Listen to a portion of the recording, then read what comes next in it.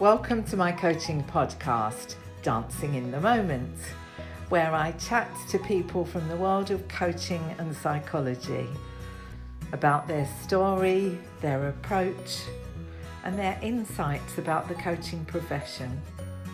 They're all people I like, respect, and admire for the way they show up in the world. I hope you enjoy it.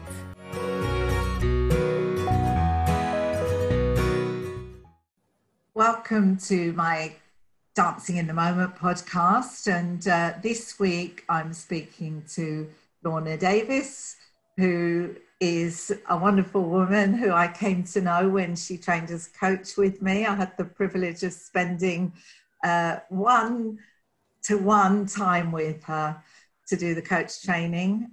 Lorna has had a glittering global career as a senior leader, and we're here just to talk about lessons learned from that career, particularly with regard to leadership today and the role that coaching can play in supporting leaders to be the collaborative, vulnerable leaders that we're aspiring to now.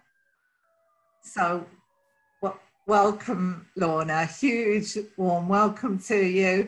I know you're in Manhattan. I know it's noisy outside. We'll shout if we need to. And on cue, there was a police siren then. Of course. So would you mind starting by telling us a bit about your career? Because I remember when you told me, I was enthralled at the career progression you'd made. Sure. So first of all, it's lovely to see you again, Kim. I fondly remember our time, and I learned so much from you. So it's a privilege to be talking with you today. Yes, I have, I think it's fair to say, a very international career. I lived in 7 countries on 5 continents and had a classic corporate career where I basically followed where my bosses told me to go. And I became a president of a company for the first time when I was 37, and basically was a president for 20 years in various countries, including China, the UK, France, and the US. So big businesses was my game. And I think it's fair to say that I climbed the ladder that was in front of me and then got to the top of that ladder and went, whoops, whoops, it's not what I was thinking it was going to be. And so of course I segued into a more sort of, I think, for me now, comforting, satisfying, stimulating life as a coach and as a speaker and as a kind of guide for people who want to live differently. So I'm interested when you said you got to the top of that ladder and you went, whoops, it's not what I thought it was going to be. Just let's go back for a moment to like the beginning. Did you plan to be a president of a big company? No. I'm South African originally. In fact, I went to university to study psychology and anthropology. And on a whim, Unilever happened to be recruiting at Careers Week, and they offered me a job. And so I landed up in marketing. And I was in retrospect, I was a really talented, hardworking, enthusiastic young person. And so I just kept getting promoted. And so I kept thinking, this is cool. And I was loving what I was doing and I was learning. And I was getting paid more, I was getting more powerful, and I was experimenting more, and I was having more adventures. But I really, at some point, you mentioned, I have a TED Talk, and I talk in my TED Talk about the fact that I realized that that I had come to believe that if I got powerful enough and rich enough, that I would be safe. And I kept on kind of getting, I remember having a financial goal. And I remember thinking, when I have that number, I'll be good. I'll be safe. Mm-hmm. And that's the exact word. And I got that number. And I remember looking at the number in my bank account and thinking, uh-oh, I'm not safe. And then I thought, I know, must be the wrong number. Let's just double the number. And so I doubled the number and I got that number. And then by then, all of the evidence that this kind of life of kind of following the fun and the excitement and all that, but also assuming that there was a there, Mm-hmm. I got enough evidence that said, hold on a second, this whole game isn't working, right? I mean, I can't get any more money. I can't get any more powerful. I can't travel to another country. I've been married twice. I can't marry another guy and hope that that'll work, you know? So there was always something. And then for me to realize, it's here. It was always here. I was just looking at the wrong place, you know? That's kind of how it was for me. Did you do that thinking on your own, or did you have coaches, therapists, other personal development gurus who you I had therapy early on, and pretty quickly realized that therapy was just rehashing the same old stories for me. You know, I think I entertained many a therapist in my youth with my extremely elaborate history. But I have had a coach pretty consistently through that time. I think it'd been very, very little time in my career that I haven't had a coach. Because when you're running big businesses, you know, everybody tells you it's lonely, and it is. And in my early years, I had a lot of difficulty with sort of cultural misunderstandings. You know, I was South Africans. We're pretty well known as being a bit on the abrupt side, shall we say. And then I was living in Australia, where they thought that I was, you know, harsh and unkind. And then I went to England, where they thought that I was dull and humorless. Because of course, culturally, these things are very important. And so I got a lot of help from coaches to get me a better perspective on who I am to other people. And I think, you know, while now, of course, I look back, I say, gee, I could have been a lot more collaborative a lot earlier. But the fact is that if you speak to the people who worked in my team, even 20 years ago, they will tell you that I was trying to be inclusive, that I listened well, that I loved them. You know, I think I've always been a loving leader in my way. And there's no doubt that coaching through that time helped me. I've sought out different kinds of coaches over the years. In the early years, I was much more interested in sort of taskmaster-like coaches, people who would hold me to account for my goals. As the years went on, I realized, gee, I didn't need that, because I didn't need help in achieving my specific goals. I was one of the most disciplined people I knew. I needed coaching to settle me down. And right now, the coaching that I have helps me to see that my wisdom is there quietly underneath all the time. And then everything else becomes possible. Thank you. So now you are coaching.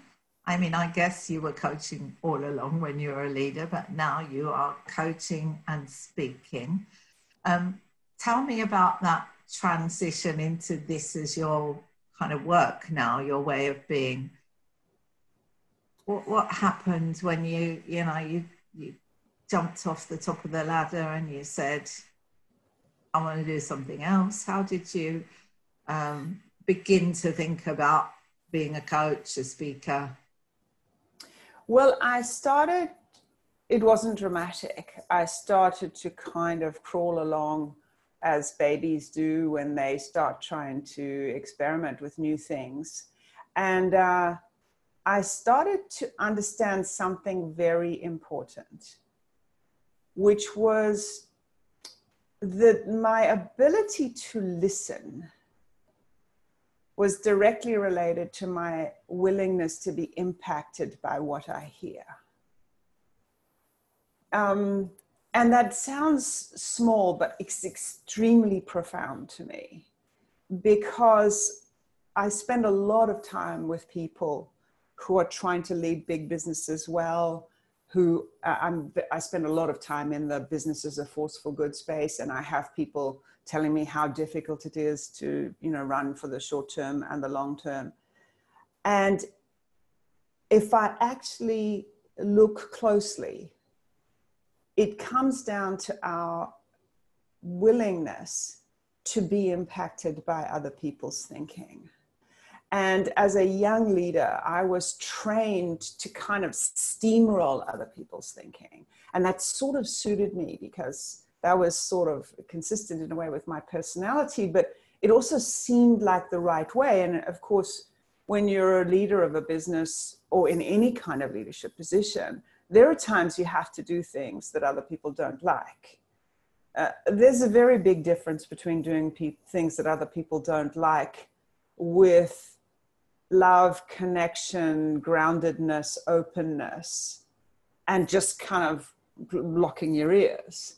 Yeah. And this dance of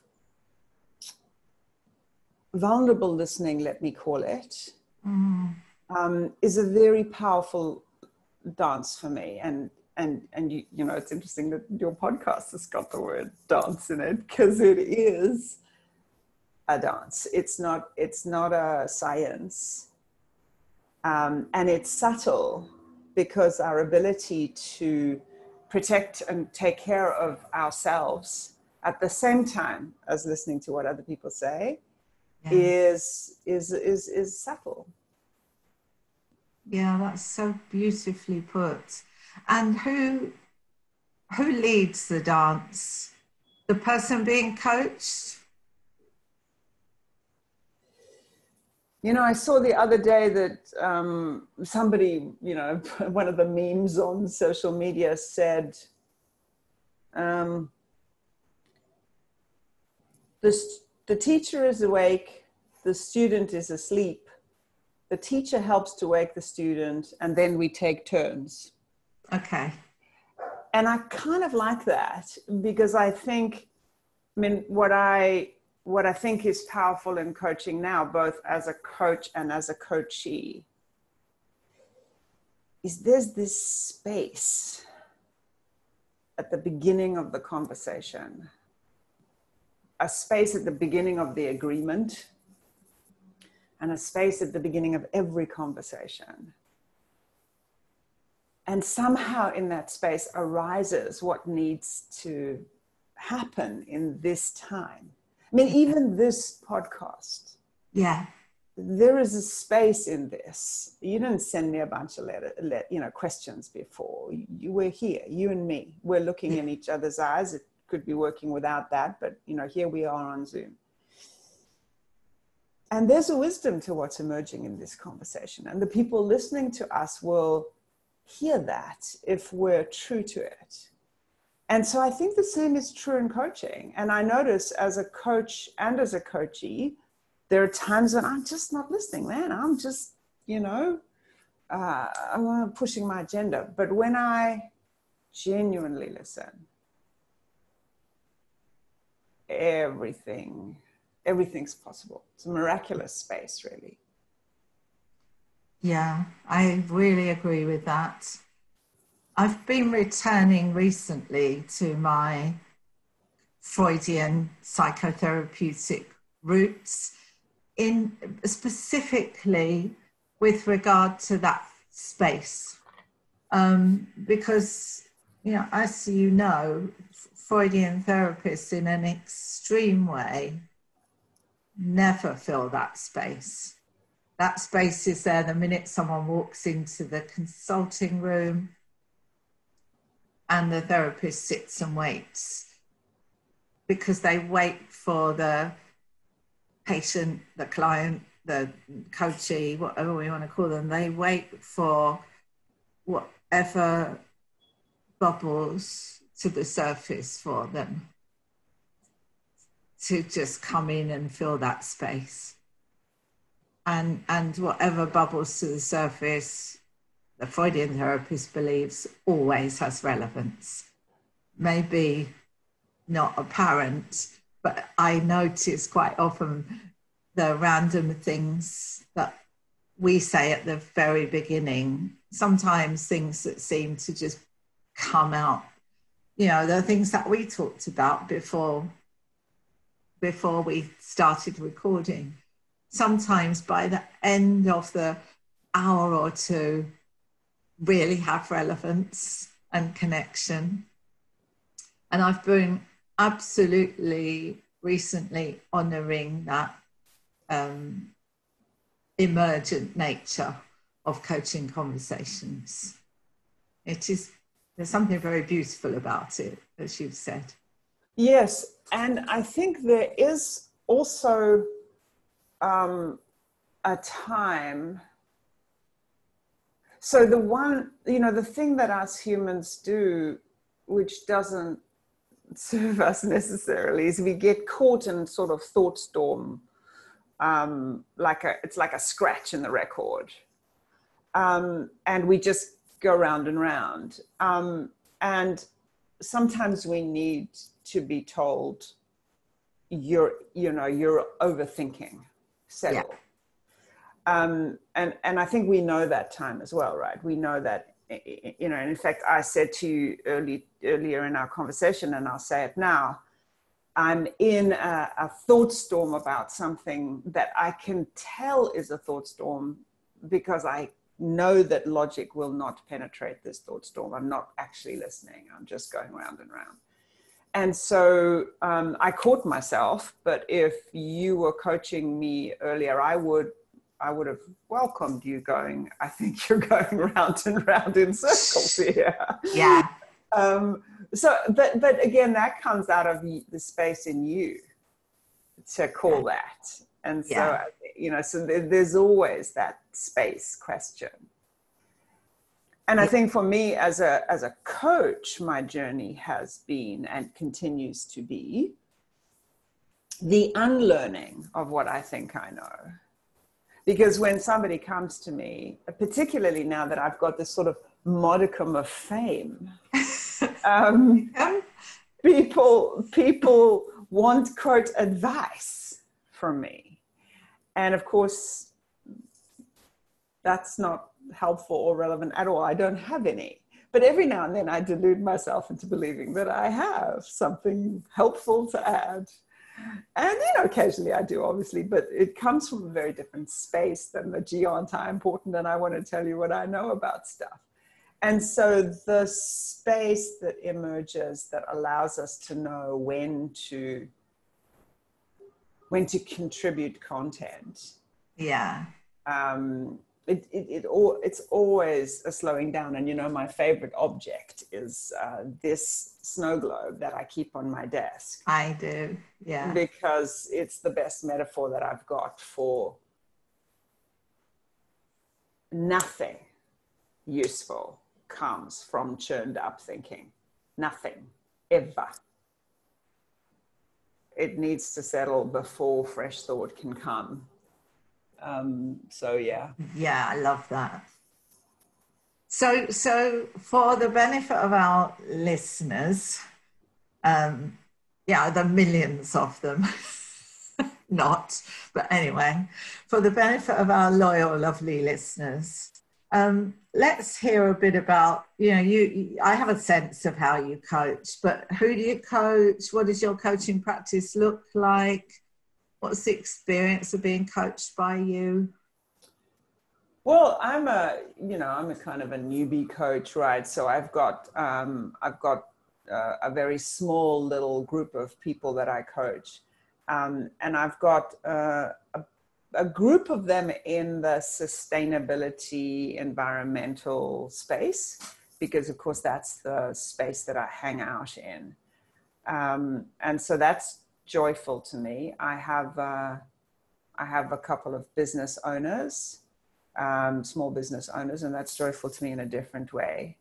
I also consult, and I distinguish consulting from coaching. So, there are times when somebody, for example, I'm working with somebody right now who watched my TED Talk, contacted me, and then said, my senior management needs to know about this, and I need your help in the next level of transformation. And so that may turn into coaching for some individuals, but that's a very specific, it's a sort of speaking engagement with some consulting. But I'm getting more and more distinct on those two things. At the beginning, they used to blur more, but now they don't. Yeah. I used to like the consulting more because I felt more important. Yeah. But I was actually coaching somebody a couple of weeks back, and I had this huge awareness that I had made up the idea that a one-on-one conversation was somehow less important than, me and 1,000 people. And that's just made up. And in fact, the joy that I have from a one-on-one conversation is now growing and growing, because actually I have no clue what's going to come out. So they're a kind of a voyage of discovery, because I see myself as a sort of, see myself as a tour guide. So if you were, this is my best metaphor. So if you and I were going on a trip to, I don't know, Regent's Park, and I said to you, Kim, I'm going to take you on a tour of Regent's Park. There would be some things in that park that I've seen, that I know, that I understand, that I've researched and so on. But then you'd say, look at those ducks over there. And I'd go, cool, let's go over there. And so us walking together in Regent's Park with me as some, having done some research and having some understanding, does not stop you from exploring, experimenting, and seeing things that I haven't seen, and then inviting me into that space with you. And so, I've had some clients that I don't work with anymore because they don't like that so much. They want me to kind of tell them stuff. Mm-hmm. And that's cool. It's just not who I am or where I am right now. I love those two things that you've said. First of all, the thought that popped into your head that you'd somehow kind of decided that speaking to 1,000 people was more important, meaningful, valuable than talking to one person. And then the tour guide analogy, which is beautiful and reminds me of something Irvin Yalom says, who's an existential psychotherapist and a writer. I love his work.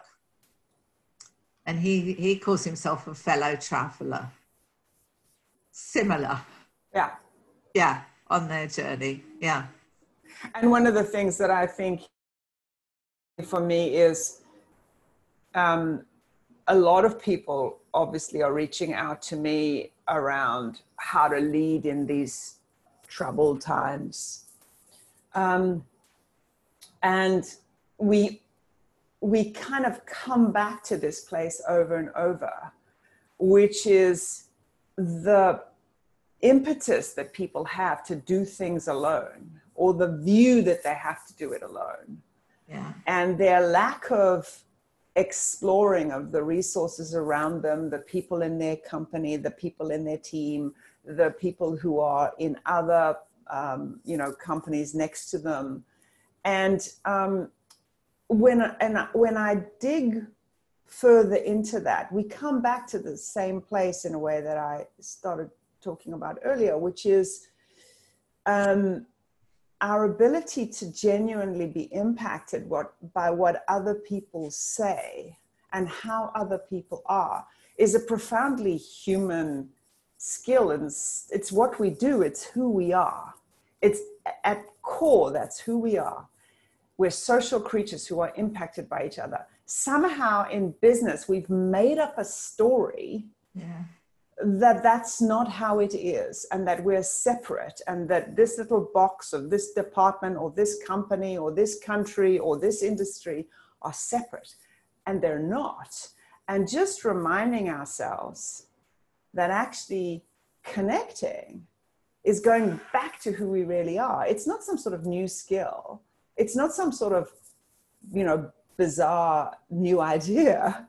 And in fact, one of the things I've loved about COVID is, at the beginning of all of this, you would see people on their Zoom calls with, wearing their work gear and, locked in some little room. And as the weeks and months have gone on, people have, started, doing Zoom calls in their pajamas with their kids and their dogs crawling all over them. Yeah. And everyone's gone, thank goodness for that. Now I can see that you're an interconnected human with your world around you. Yeah.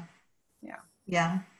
So I don't know if you saw it. I think it was in the UK, but there was a Sky News reporter, a woman on TV last week trying to read the news, and her little kids came in and kept going, "Mum, mum, mum, mum." And she ended up saying, "Yes, you can have 2 biscuits, go away." And I love that they just ran that. That's where we've moved to now. It's indeed. So it's a silver lining in this time, certainly. It is, and I hope that that we don't go back to the bad old days. And I think, the humanity. You tell me about her, and you have a new sense of connection with that woman that you didn't have the day before, right? Yeah. And so let's go with that. And I think, one of the things, obviously, I'm sitting in New York right now, and the question of diversity and inclusion is a huge one right now. And one of the things that I love about Zoom is, or any of these tools, but Zoom happens to be a pretty good one because it has this really good raise hand mechanism. And so we can include people in a way that we couldn't before, where they had to kind of, muscle around in a room and, there were all sorts of other cues. So there's an opportunity for us to be even more inclusive and even more interdependent and collaborative than we ever were before. And I'm hoping that and that even the most important boss in inverted commas, is the same size little box on the screen. I love that too. As the most junior person, Yeah, there is no hierarchy on that screen, is there? So Lorna, what I kind of guess I need to understand is you have your TED Talk. It's called A Guide to Collaborative Leadership. And you discuss in that hero leaders and then interdependent leaders, and how leaders move to being the person that they are when they go home and they put their tracky bottoms on to, bring that person to work. And I understand you do consulting on that, and then you do coaching. How do you begin to work with an organization that wants to move more towards a collaborative style of leadership? What would be the, process that you would use? So I go, I wait for the space inside me. I don't have like a process. I have a few things that I look for. Okay. The first is that the way for this kind of change to happen is exactly the opposite of how classic organizations work. So classic organizations start at the top and they force, deploy, whatever you want to do, whatever word you want to use, the idea down the organization. And then apparently once it gets down the organization, it goes out into the world. That's not how it works. How it really works is it comes from the outside through the bottom and up to the top. So what I see all the time with leaders, honestly, Kim, this is just amazing, or with businesses, I frequently get a CEO who's kind of awake. The CEO's got to the top of the ladder, gone, hey, I can see another way. I can see the future. I can see the horizon, and I want to make a change. The people at the bottom of the organization, who are young and less powerful, go, good grief. why would I be working for an organization that doesn't have some sort of sense of purpose, perspective, whatever? And they're pushing and agitating and driving change. Just below the CEO is a level that I call permafrost. Mm-hmm. So these are the ones that are saying, man, I've worked my whole life to get to this place. I'm not at the top, but I'm close to the top, and I don't want those rules to change. Mm-hmm. So the people who normally come to me are the ones at the very top, or the ones, you know, kind of midway down, who've often been charged by the CEO to change the company. Yes. It's kind of fun, you know. And the advice that I give them from my own experience and from all of the people that I work with is a couple things. First of all, encourage, inspire, include the most junior people in your organization. They are your energy, they are your passionate people, and they are the people that you will lose if you don't put your organization on a good path. And what's amazing to me is how easy it is to do. You can do a webinar. I mean, when I was at Danone, we launched a manifesto to the whole company, and then we opened a website. We allowed people to contribute, and there was 100,000 people, and about 5,000 people contributed. And a year later, we launched V2 of that manifesto, which was genuinely a people's manifesto.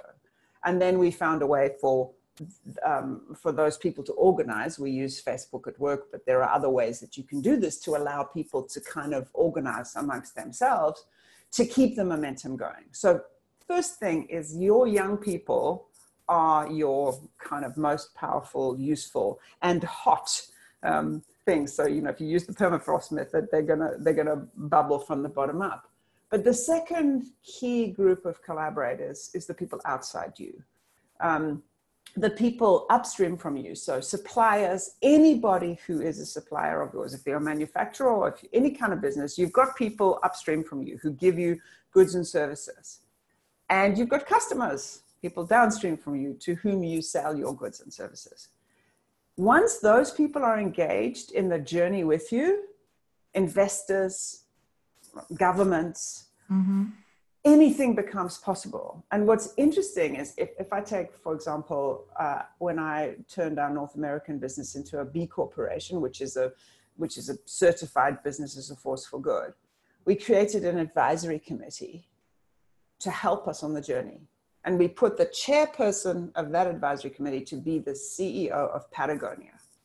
And Patagonia is, you know, globally known as probably one of the most sort of ethical companies in the world. I can tell you, Kim, that every time I made a decision about whether we use recyclable this or organic that, the thought that I was going to have a meeting with the head of Patagonia to sort of have her look at what I was doing really focused my mind. Yeah. So the more transparency you can have in your journey, the better. Because again, organizations are designed to be opaque and secretive. And sort it all out themselves and then announce it to everybody else. Yeah. It's not the way real life works. Everybody can see what we're doing anyway. So the more that you can engage people outside of you, the better.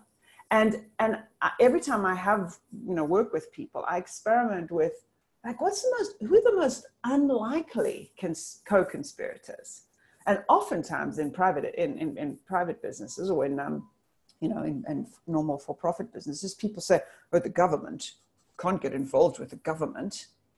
I can tell you, if we're going to make systemic change, making relationship connections change with the government is going to be critical. Local government, you know, regional government, federal government. So my sort of overall theme is not from the top down and out, but from the outside and the bottom up. Yeah. And as transparent and as public as you can possibly be, because there's something about the vulnerability of talking about what you're trying to do that invites other people into the process and makes it a much more broadly based process. What's your sense? It's a massive question. You don't know every organization in the world, but what's your sense about the sort of shifting landscape, the appetite that exists for change of this kind? I think there are two groups of people, and I think it's sort of becoming geographically clumpy. Okay. There are some parts of the world and some people and some companies who've come to the conclusion that the circumstances in which we find ourselves, combination of climate change, income inequality, COVID, threat of nuclear war, overuse of resources, however you want to do it, means that we are inevitably interconnected. And so let us stop messing about and let's work out how to do that. And those people are aligning themselves with things like the Sustainable Development Goals. They are aligning themselves with B Corp, and they are personally working on sort of breaking down barriers. I was talking to somebody from the Scottish government who told me how much things had changed through COVID and how much they'd learned from what the third sector, they call it in Scotland, was doing, and how they were changing the way they were doing things as a result. So there's a sort of an inevitability for many people. There's another group of people who have come to exactly the opposite conclusion, that this situation is so terrifying and overwhelming and uncertain, and therefore I better just protect myself. And they're actually digging their heels in, building up their little piles of cash, building walls, you know, in some cases buying guns and kind of hunkering down.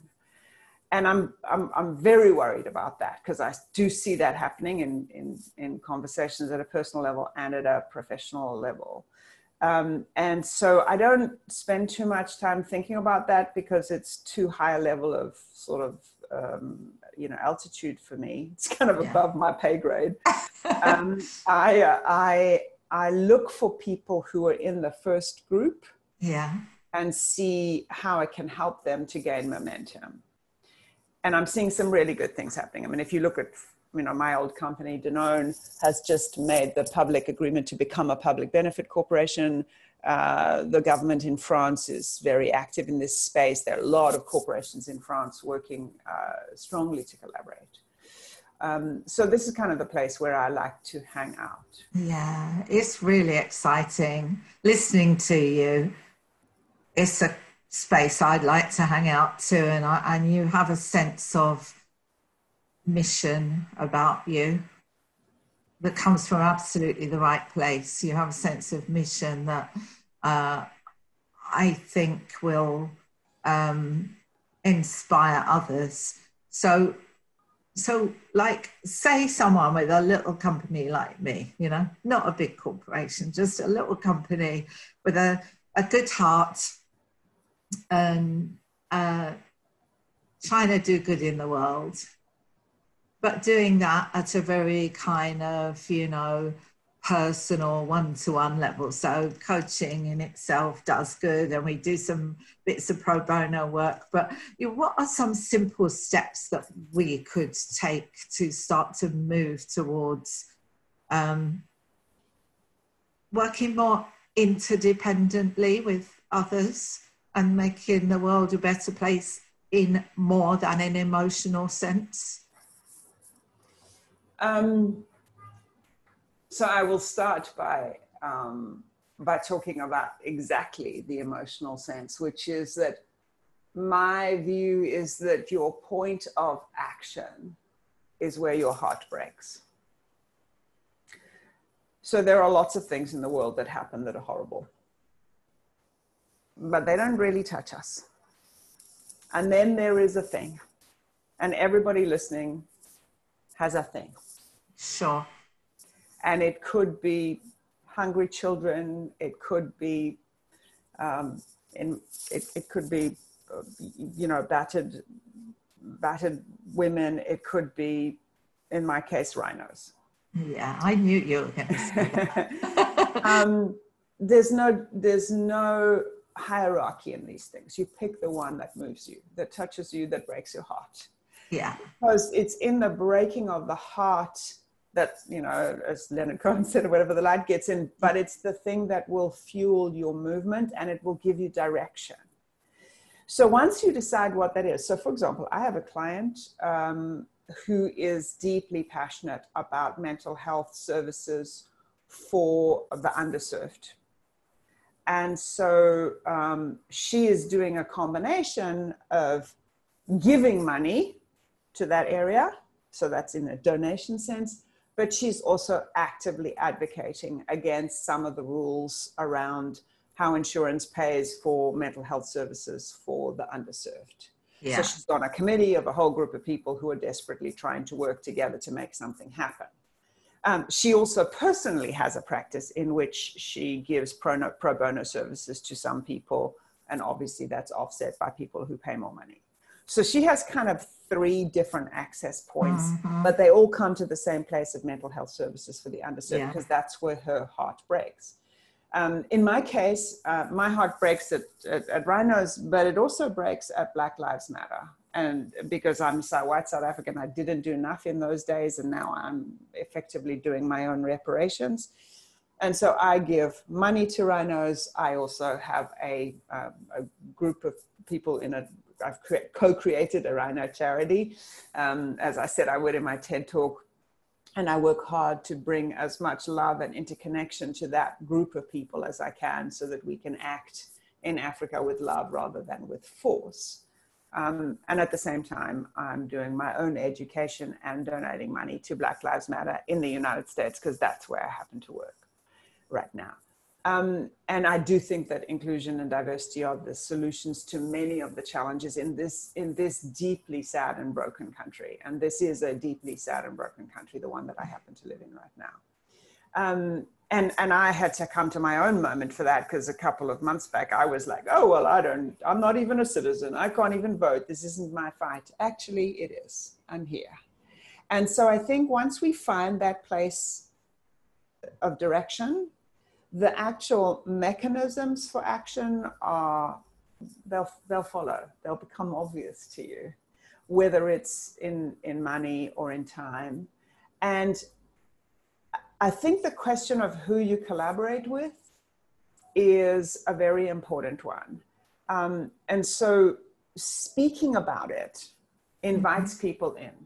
Yeah. So, you know, one of the things that I think is very interesting about Black Lives Matter is that they've been on a very excellent campaign to have uncomfortable conversations with people who may disagree with you. And I had an extremely uncomfortable conversation with my financial advisor last week who disagrees with me. And that's cool. I learned a lot, and I stumbled a bit, but I did my best. On this podcast, I'm expressly saying what I believe in, and I'm sure there will be people on this podcast who don't agree with me, and that's part of the game. Yeah. That I want people to disagree with me, and I want to find the people who agree with me. There may also be people who reach out to me after this podcast and say, I'm with you.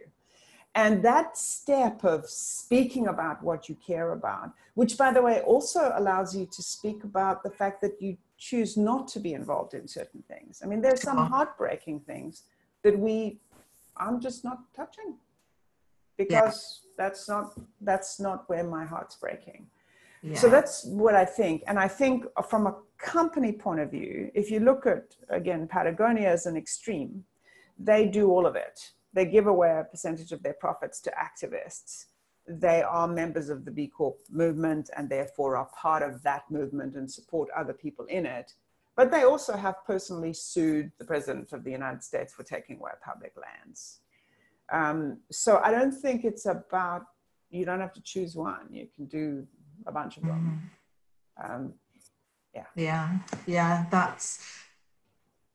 I'm going to make a sort of slightly crass connection with what you've said with such heartfelt passion, but it's resonating with me. It's awakening a realization in me that many coaches come to me and say, oh, I need to go and find a niche. Do you think this would be a good niche? Shall I do this as my coaching niche? And I always say, no, it will find you. Wait for the niche to find you. It's got to be something that fits with your life story, with something that's in your heart. Otherwise it's inauthentic. And whilst that's about, you know, a kind of commercial decision, it's about being led by your heart and your values and what matters to you. It's beautiful advice, and it's beautiful advice, and it also allows you to kind of find your way. And you know, a friend of mine is a grandmother, and she sent me a video of her little grandchild, you know, stumbling around, walking and trying to walk. And that's how this journey is. You know, we see a cookie on the shelf, we think maybe, we start walking towards it, and then we fall over, and then we realize we didn't really want that cookie after all anyway. And so then we get up and we stumble in another direction. And that's the human journey. I mean, I think we assume that we're supposed to have it all sorted out. There we go. That's not how it works. It's a much gentler journey than that. And it is a gentle journey that starts with and ends with you. Yeah. And we know this to be true, but we sometimes forget. Yeah. Yeah. And I'm thinking what a gift this podcast will be for those people. You know, the people who listen to this are mostly coaches. So those people who are embarking on building a coaching business, and instead of embarking on building a coaching business led exclusively by how many clients can I get, how many CEOs can I coach, how much money do I need to make, how famous will I be, what books will I write. Imagine starting your coaching business with with this sense of mission and this sense of contribution to the world, so that in 20 years' time, they don't get to a point like those leaders you've spoken about where they go, actually, this wasn't the company I wanted to build. Indeed. And in fact, I would offer a different metaphor, which is, how about growing a coaching garden rather than building a coaching business? Because even the metaphors make all the difference. So plant some seeds and see what grows. And then in 20 years' time, you'll have a tree. So there's something, you know, you're absolutely right that it's organic, and sometimes just the language helps us, right? Building a business sounds so Bob the Builder. Yeah. Yeah. And you almost immediately see, like, when I say building a business, I kind of see Canary Wharf in my mind's eye, you know, all those big old shiny mirrored buildings, and already you're off on the wrong track, unless that's the track you want to be on, of course. But exactly. Lorna, we probably need to stop talking, actually, because people seem to have a sort of tolerance limit for podcasts, and I think we're about there. I cannot thank you enough for being your wonderful, lovely, real, passionate, feisty, thoughtful self. It's been wonderful to see you again. It's been a joy. I really appreciate it, Kim. Thank you.